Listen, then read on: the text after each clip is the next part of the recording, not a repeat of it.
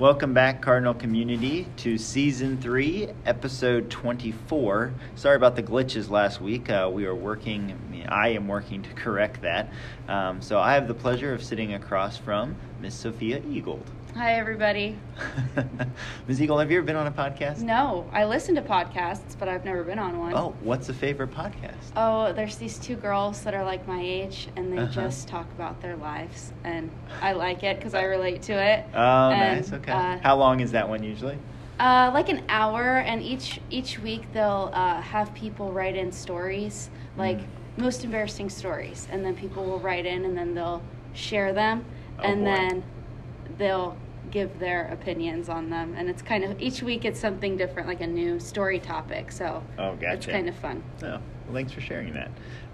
So Miss Eagold, what role do you currently serve in at Southport Middle? 7th and 8th grade special education teacher. I teach 6th and 7th period Systems 44. Mm-hmm. And Systems 44, there's some people that probably don't know what that is.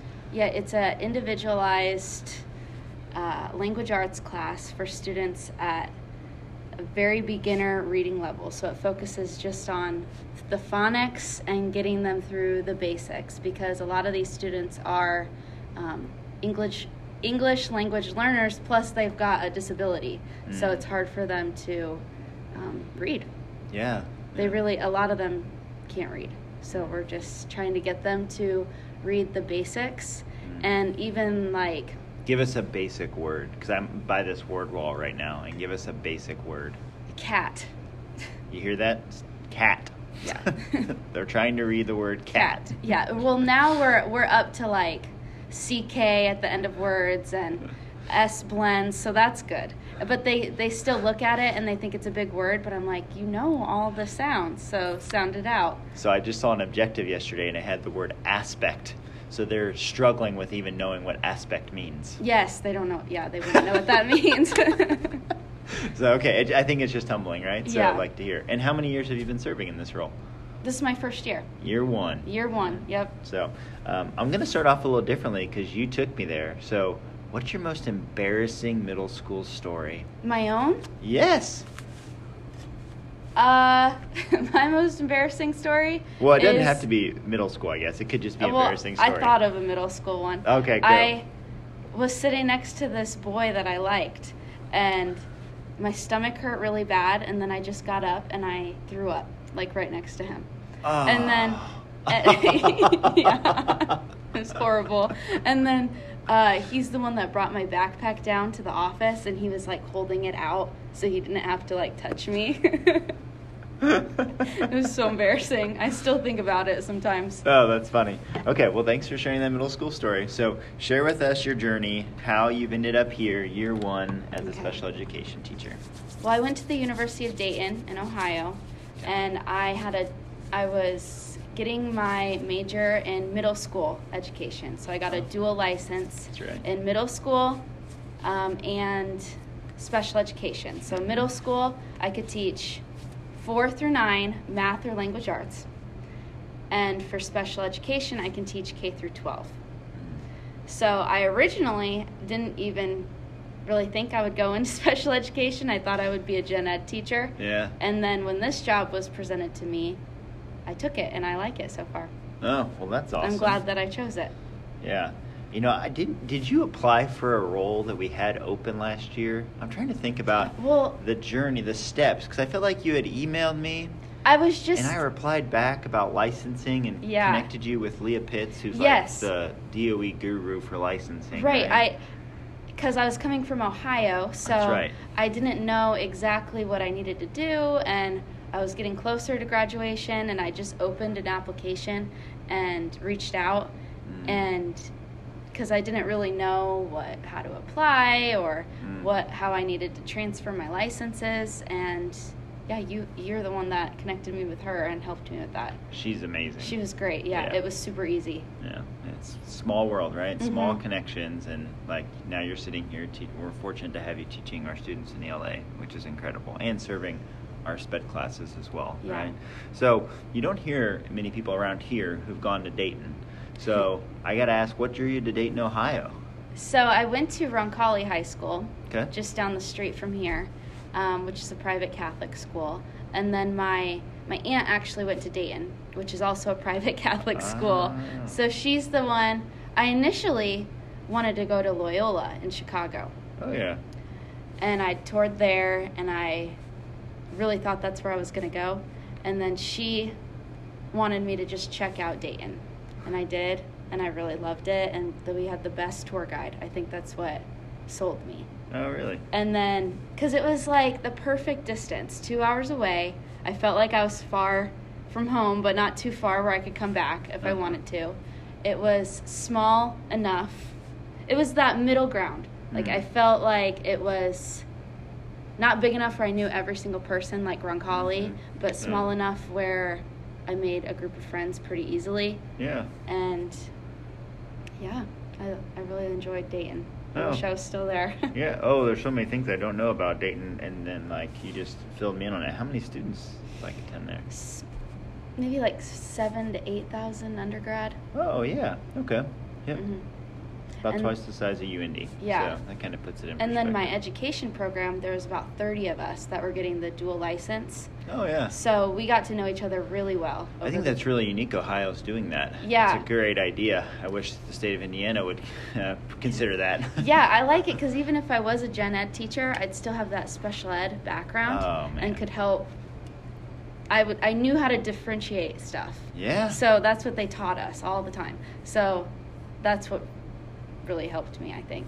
If there's anyone from the DOE working on this, like, and they deal with licensing, maybe something to consider for the a dual license program. Yeah, for the undergrad students, right? Yeah. So, all right. So we've got to hear your college background, how you ended here at Southport Middle. So we usually go into the middle school realm, right? And so you told us your embarrassing story from middle school, but where did you go to middle school? Okay. What was that experience like? So I went to St. Barnabas, which is also down the street. Yeah. And I went there from K through 8. And actually, Mrs. Watson was my 8th grade religion teacher. No. Yeah. Oh, that's and awesome. Mrs. Shear taught my brother in math. And, this is a really fun fact. And Mr. Cutshaw, if you're listening, he was my Spanish teacher when I was in 8th grade. It was his first year. Whoa. Yeah. And he taught, I think, all the grades. So I don't think he remembered me because it was a lot of grades, but that was his first year. Wow, that's my 8th crazy. grade year. Yeah. That is awesome. Well, now there's a podcast connection too, because he was on the podcast and he shared that experience in hell. Oh, he did? Yes. Oh, that's pretty cool. Yes, and so yeah, that is incredible, and so that's fun that you get to. Now you're working alongside some of your teachers. So you didn't have Miss Shear as a teacher, but you did have Mrs. Watson. Yes. Okay. Yeah. That is awesome. And so, what was that experience like? What did you enjoy about it? And then, who was a favorite teacher that you had?